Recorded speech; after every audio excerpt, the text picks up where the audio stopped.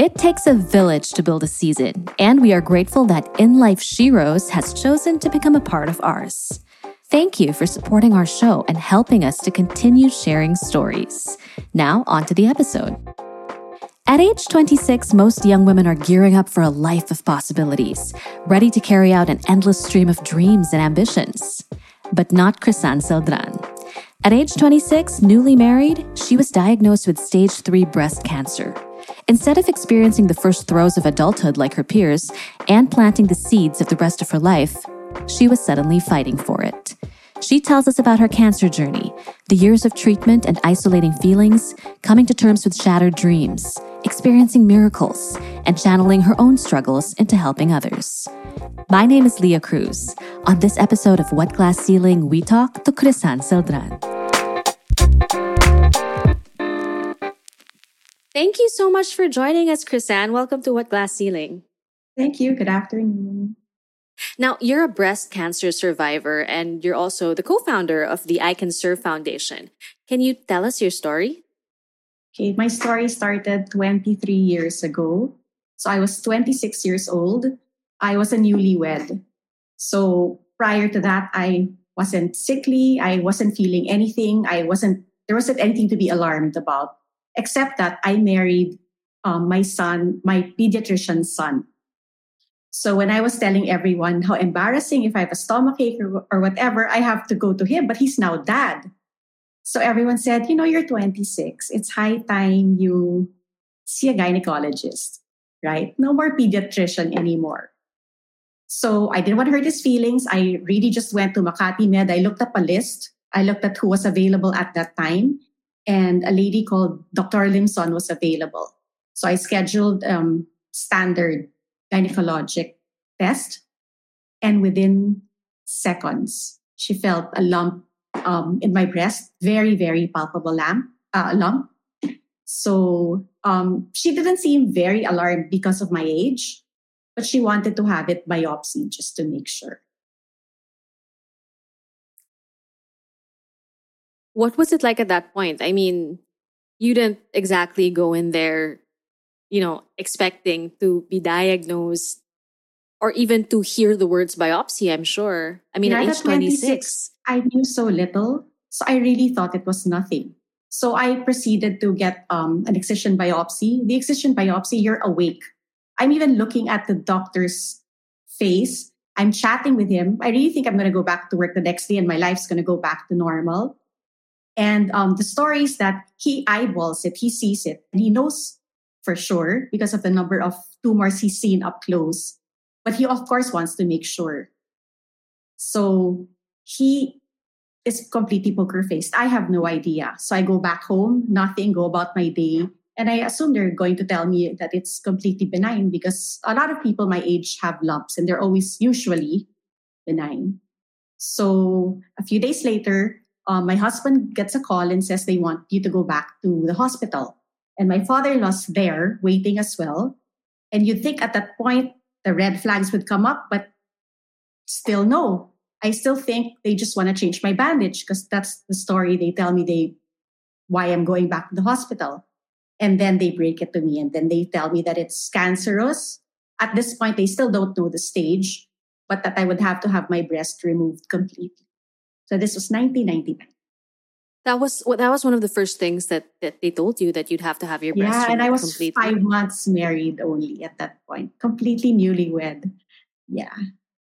Is 26 years old an unusual age to be diagnosed with cancer? It is. You're seeing younger and younger patients, but generally they're 40, 45 years old and up. Okay, so what did you do from there? What was the next step?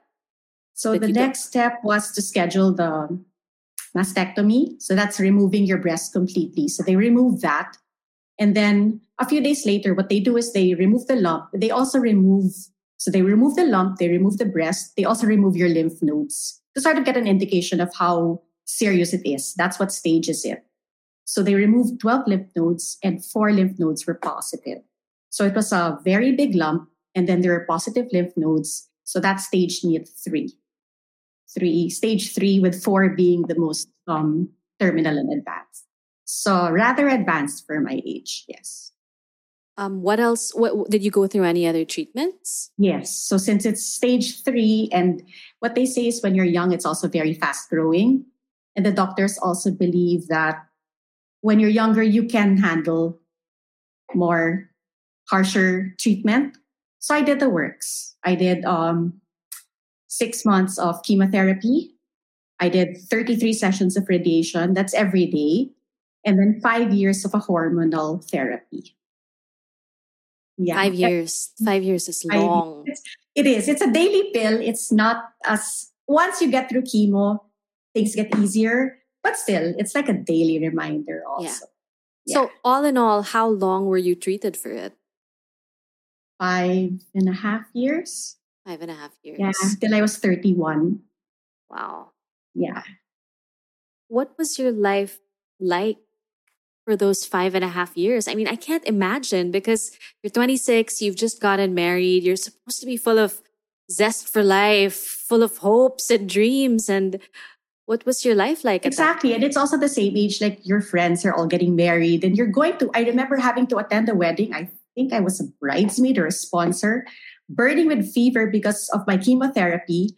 I promised to go. I show up, stay a little for the reception and come home. And then you're like, this is not really what life is like, right? And then sometimes you tell yourself, I should be buying beanies for a little baby.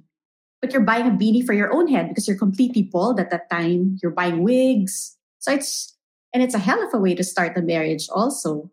Imagine, they say you have like 1,000,001 things to adjust to, and then you have this, right? I was just going to ask, because people usually say that the first year of marriage is the hardest because of all those adjustments. So Yes. what was it like to have to go through that, and you're adjusting to being married? How did that affect your marriage? It's really hard. But in hindsight, it's really tough way to start, but it makes you strong together.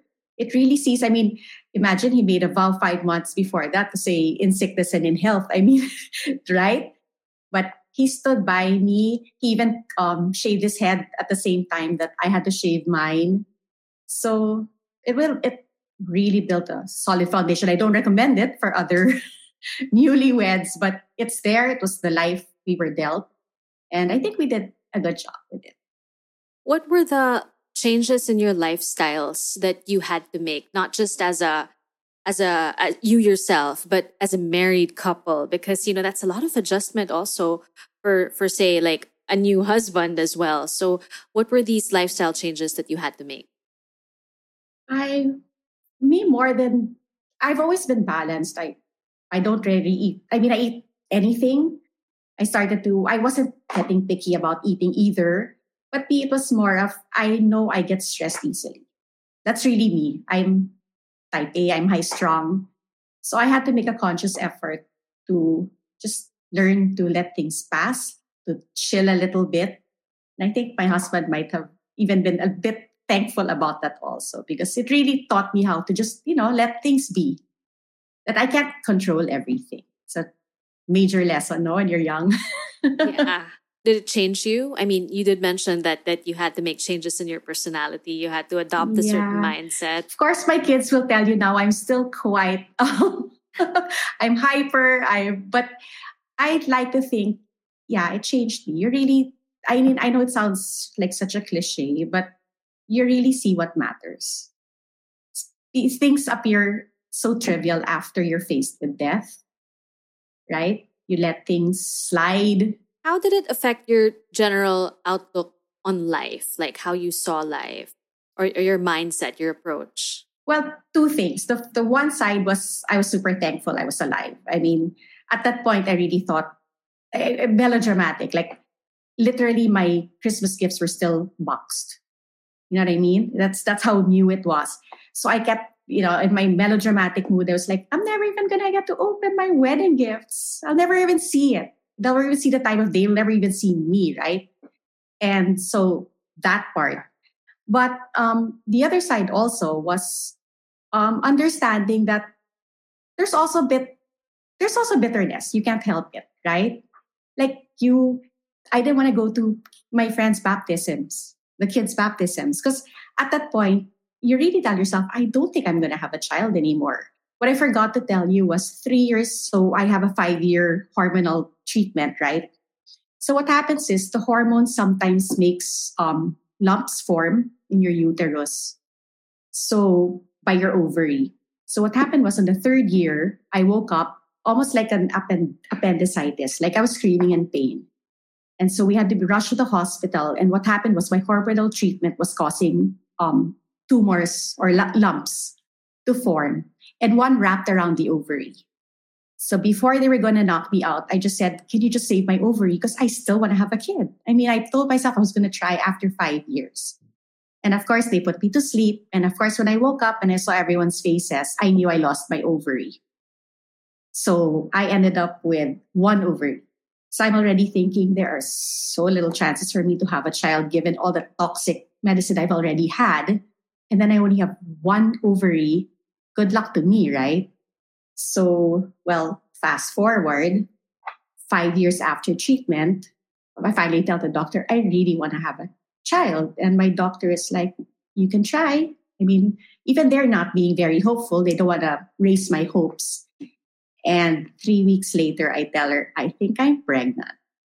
Oh my gosh, 3 weeks only? Wow. After the 6 months, when they told me to, I wasn't not ganado at all, diba? So they tell me, okay, so I am pregnant. And then after, they made me wait for another 6 weeks to go to the ultrasound. And she doesn't realize I have no idea. And she goes, malaki na rin si twin B. And I'm like, twin B? And there are 2 babies in there. Oh my goodness. Yeah. Yes. Oh my goodness, what a story. Yeah.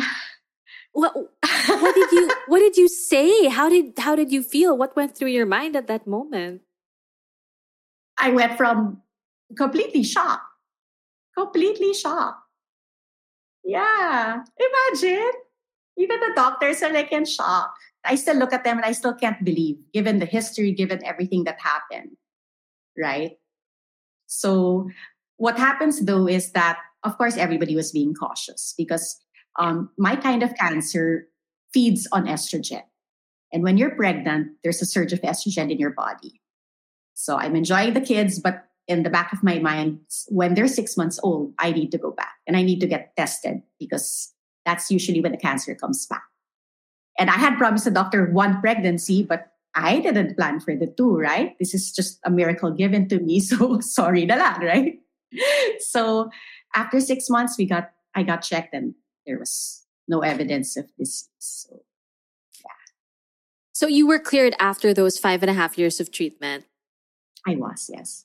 And then you, when you had it checked again at the 6-month mark, after this when is the after boys the are born, after a pregnancy, yes.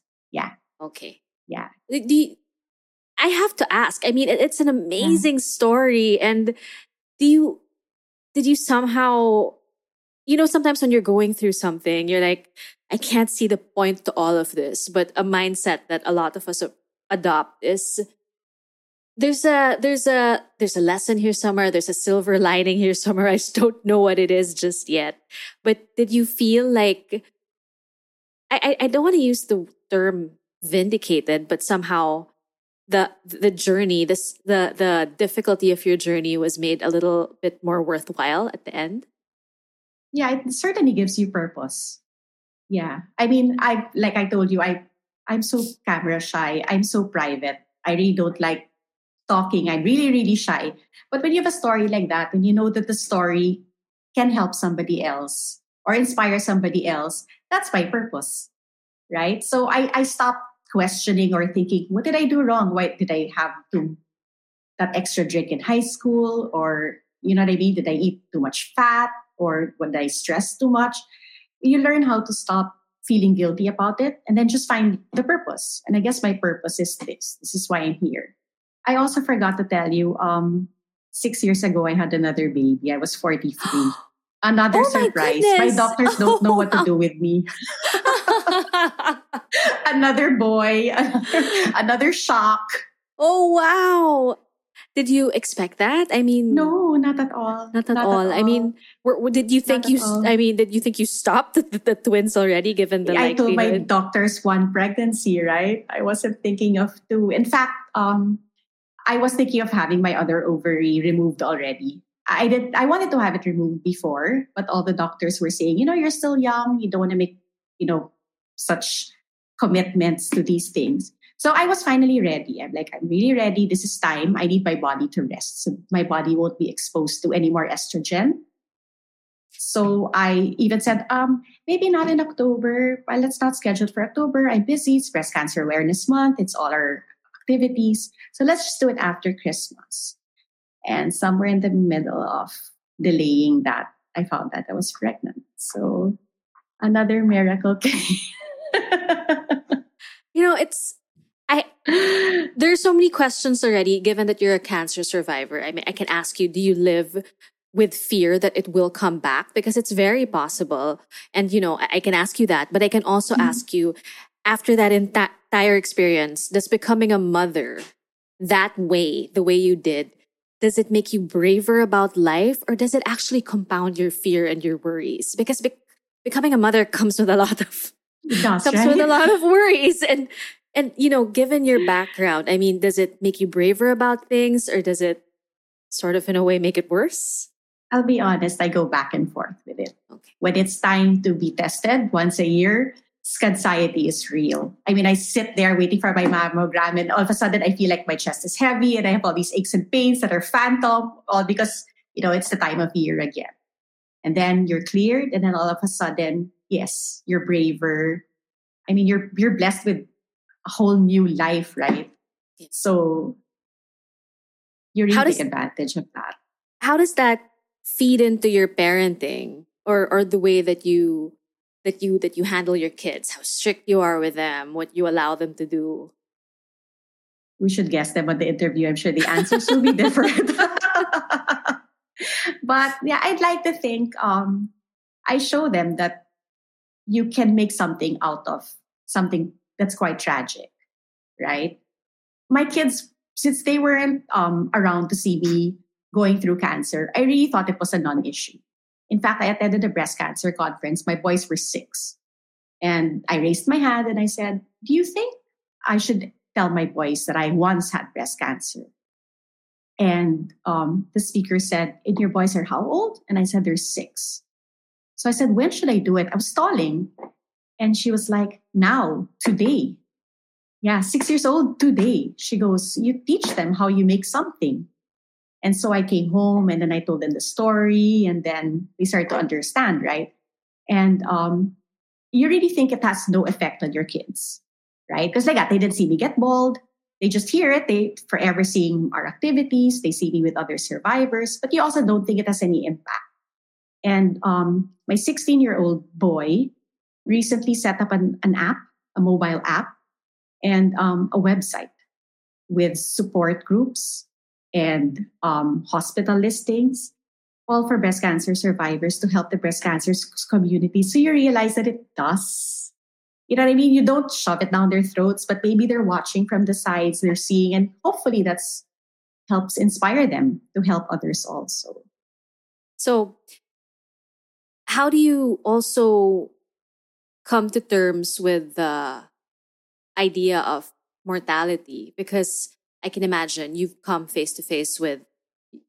terms with your own, but then you also realize that we're all gonna die, and the people around me, the ones I love, are also subject to this. So how do you deal with that also? Like it's constantly in your face, at the back of your head, that everything is fleeting.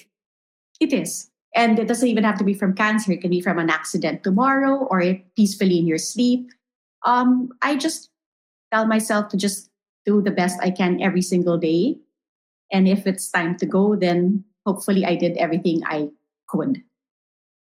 So I'm braver. I know it's around the corner for everybody.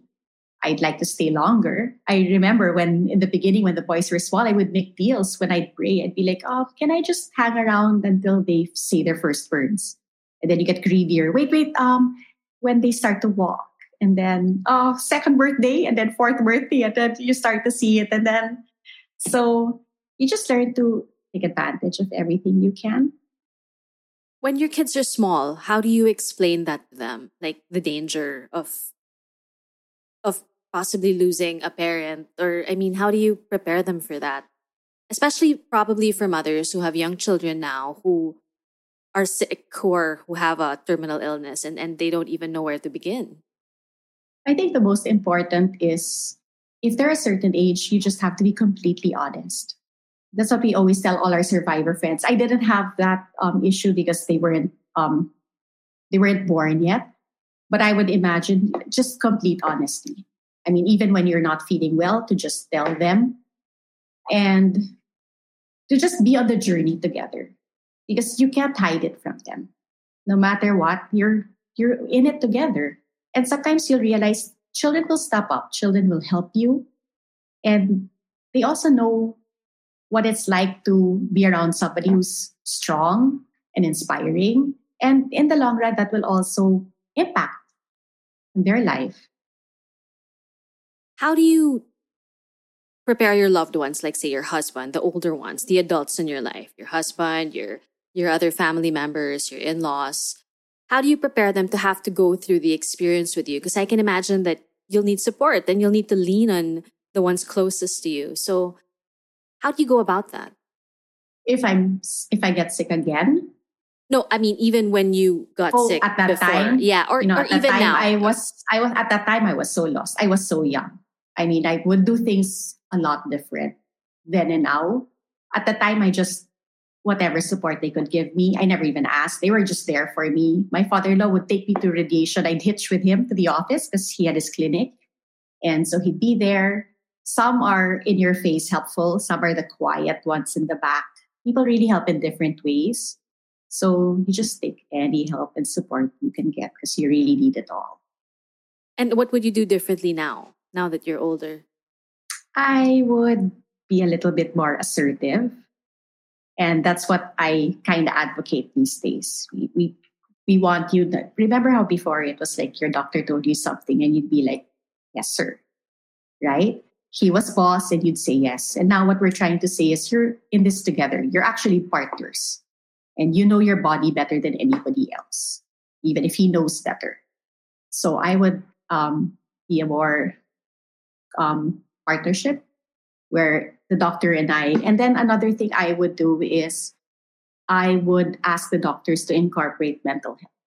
It's something that, I mean, I didn't have an issue with it luckily then, but I would imagine how it comes into play, but it's never talked about or it's never even addressed. So you meet your team, you have your oncologist who takes care of the chemotherapy, your surgeon, and then the doctor that you'll follow up from, but nobody ever discusses like somebody that can help a patient with mental health.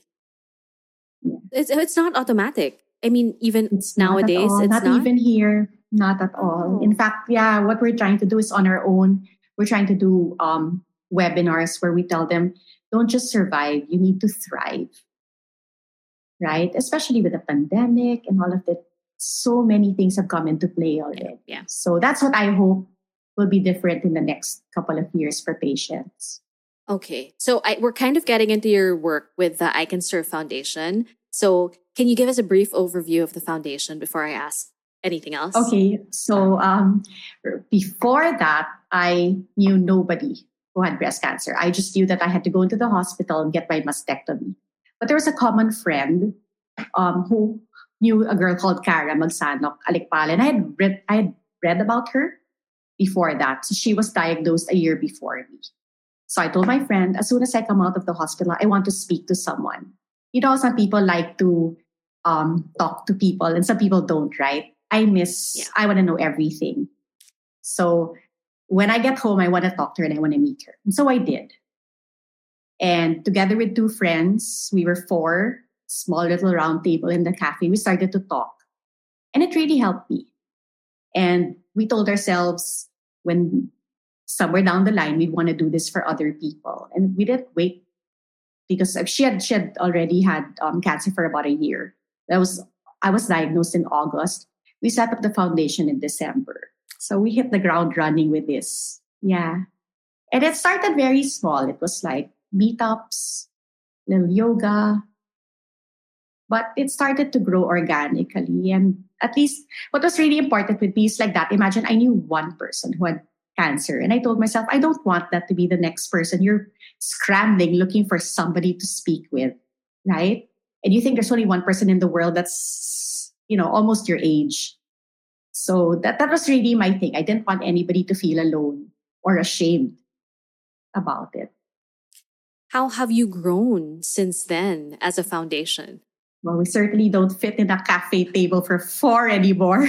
I think we're 400 strong, or a little bit more than that. Yeah. And it includes Luzon, Visayas, and Mindanao. We are the support group, so we don't meet weekly to discuss. I mean, there's definitely support there in other ways, but so we do things differently. But yeah, we're a lot now. These are all women. It's a sad thing because it makes you realize also how many people are, suffering from breast cancer. But we all have each other, so that should help. So these are all women who have had the disease or are going through it at the moment. Are all survivors, yes. Have you ever lost someone in the support group, in the community? A lot. Do I dare ask what that is like? Because, you grow your community and you develop these relationships. And I mean, many of you are lucky to survive it. But then once in a while, I can imagine. It's really hard. I mean, you think you get harder and stronger, but you don't. You don't. And I was always like, when cancer came to me, I realized later that I considered it actually a gift because I learned so much from it. But when your friends pass on, forget it. You're not nice to cancer. No. You're not my gift anymore. You're not even my frenemy, right? So yeah, it's really hard. And we all have to take a break. We all have to grieve, honor them. So you just work harder. Sometimes we joke they're stronger up there than us. They're more like in the board of directors and then they go. So we just work harder in memory of them, I guess.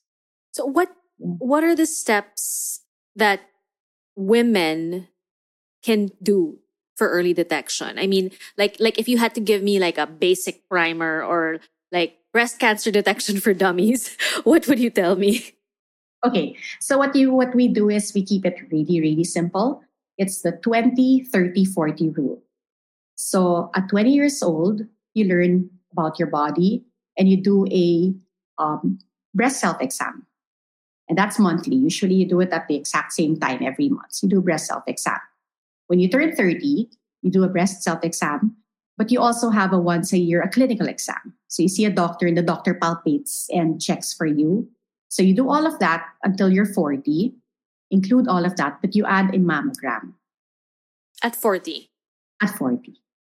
So at 40, you do a mammogram, you do the clinical breast exam, but you also try to make the commitment to check yourself every month. Because it's really only you that knows the difference. You'll know if it looks different, it feels different, or something's wrong. There's more awareness around the disease now, I imagine, than there was before. But I know women who've used the excuse, but I'm healthy and I have kids. There doesn't seem to be anything wrong with me. Everything seems to be working the way it is. I mean, I didn't have any trouble getting pregnant. I breastfed. My kids are healthy. What would you say to that? What would you tell them? I think breast cancer doesn't choose. You can be completely healthy. I've met complete vegetarians. I've met people that smoke. I've met all those that get stressed, and I've met completely Zen ones, and all have survived or been diagnosed with breast cancer. So it doesn't choose. I mean, there's certainly factors that contribute to it, right? So what would I say is, it's a really simple 5-minute commitment to your own body once a month. It costs you nothing, right? I mean, apart from the mammogram that you'd have to do yearly, but at least for the breast self-exam. Because what happens is people are scared because they don't want to find out, right? But if you find out very early on, it's a completely different beast you need to deal with rather than if you get it when it's already been spread. Now, if you're diagnosed, what can you do? I would find the doctor that you really believe in. That's super important. You really, really have to trust your doctor. You can't keep second guessing. You need to trust him. So that on the medical side. And when you trust him fully. But remembering you're right, that your partner's in this.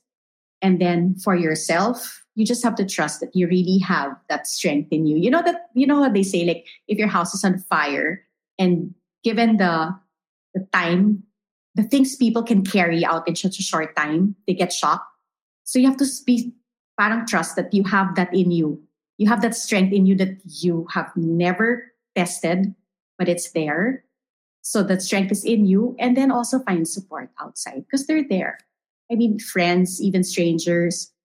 The best is really others who've gone through the journey. It's nothing like talking to someone who has been through it. I complained my whole life. I'm the only daughter. I was like, Mom, I have no sisters. It's so sad. Well, be careful what you wish for, right? I have like 500 sisters now, but they really, really help. It only underscores the need for a community and support, especially now with the pandemic and all the isolation, and especially when you're going through something difficult, and the need to prioritize mental health as well. Correct. Yes. What's your life like now? Like with your family and your three unexpected children. I know. What's it like? It's busy. It's very busy. I have 16-year-olds boys and a 6-year-old boy. So I'm dealing with a teenager. We're looking at colleges. Looking for at grade 1. So we have that. But it's been fun. It's really been fun because I remember when I told myself I might not have had this life, right? So every single day I know they're there. They're just completely gifts. So I try to enjoy as much as I can. What are the biggest lessons that you've learned from having to go through basically a lifetime suffering from a serious illness, and because 26 is so young, and I mean since then you've had it at the back of your head because you have to get tested regularly. So what are the biggest lessons about life? Well, they say you always wait for the other shoe to drop, but at 23 years, maybe you wait for the 5-year mark, then you wait for the 10-year mark, and then 15. So it's there, but you've gone past it. What have I really learned? I would say that you can't control everything. It's the biggest wake-up call. And if there's something that this came to me because of that, that was my reason. I was a control freak. So you really learn that you cannot. There are curveballs that are going to come into your life. There are surprises. You really just have to work with it and make the most of it. What are the lessons that you've learned about marriage, given your journey so far? That you really just have to accept each other, and go through it together. I mean, is it easy for there are no breast cancer support groups for the husbands, right? There was a group that tried to start it. And every day they'd say, oh, guys, Friday, husbands meet. And the story is that no one would show up because all the guys were so embarrassed. And finally, one guy said, guys, beer night on Friday. Nobody used the word support. Nobody used whatever. And all the husbands did show up that afternoon. And they all sat around. And then they did talk about their wives, indirectly. So it's really hard for the men. And it's also hard for a caregiver. I would imagine it's hard for somebody watching this because you have to be strong for 2, right?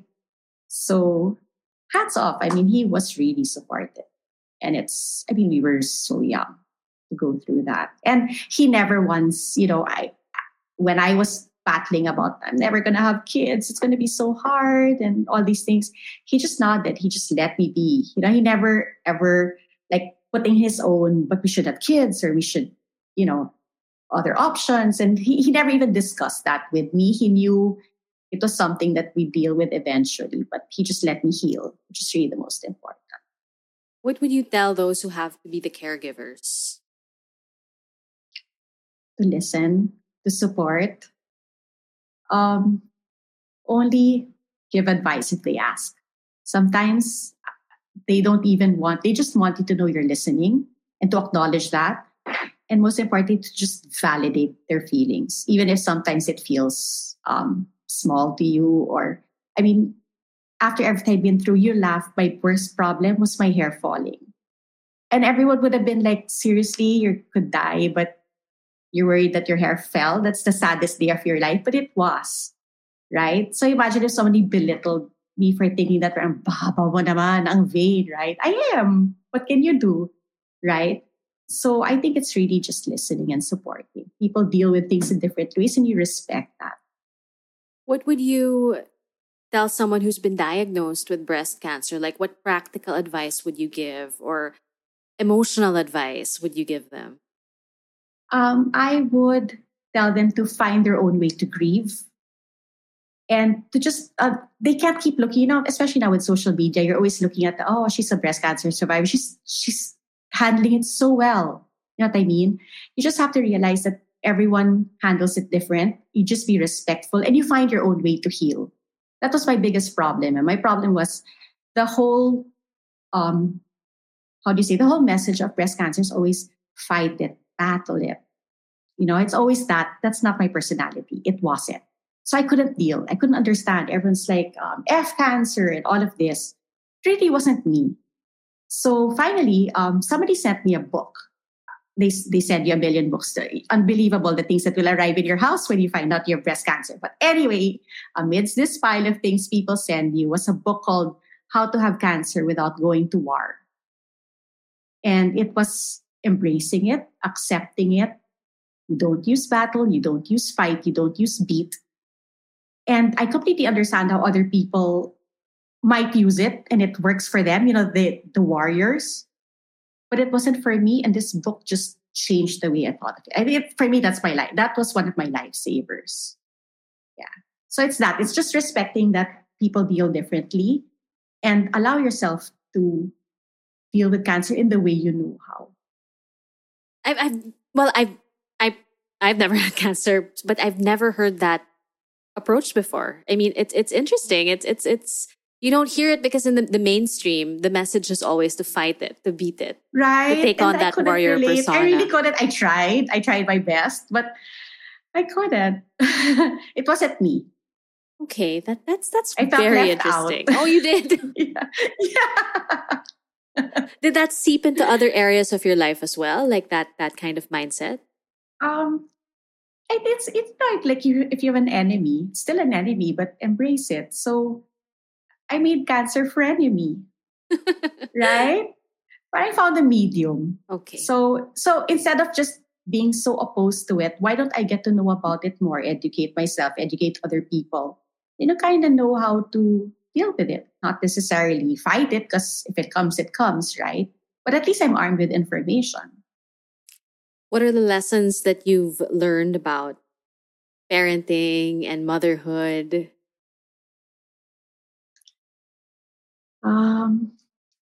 Patience, acceptance, and just to continue to lead by example. They'll follow you. I mean, I have teenagers. I'm sure they're so sick and tired of me trying to make sermon and try to teach them that. And you learn that, what if I just quietly to go about my business and maybe they'll learn, right? They'll maybe just lead by example. Not so noisy na. And nowadays, before we wrap things up, nowadays, what are the words that you live by? The words that sort of get you through your day? And it wasn't even today. It was even like, I never forget, in my MRI, that's 23 years ago, I kept telling myself, this too shall pass. And I say it was like a mantra, and I say it over and over again. I said it during the pandemic. I said it during, when you're dealing with hardship, that things come, but they go. And they come for a reason. So we have to find that purpose and make that purpose work for us and for others. Chrisanne, thank you so much for coming on What Glass Ceiling and sharing your story with us. We're very honored. Thank you for having me. Thank you. Feel like you need a little more female support? Visit www.inlifesheroes.com for more information or to connect with a financial advisor.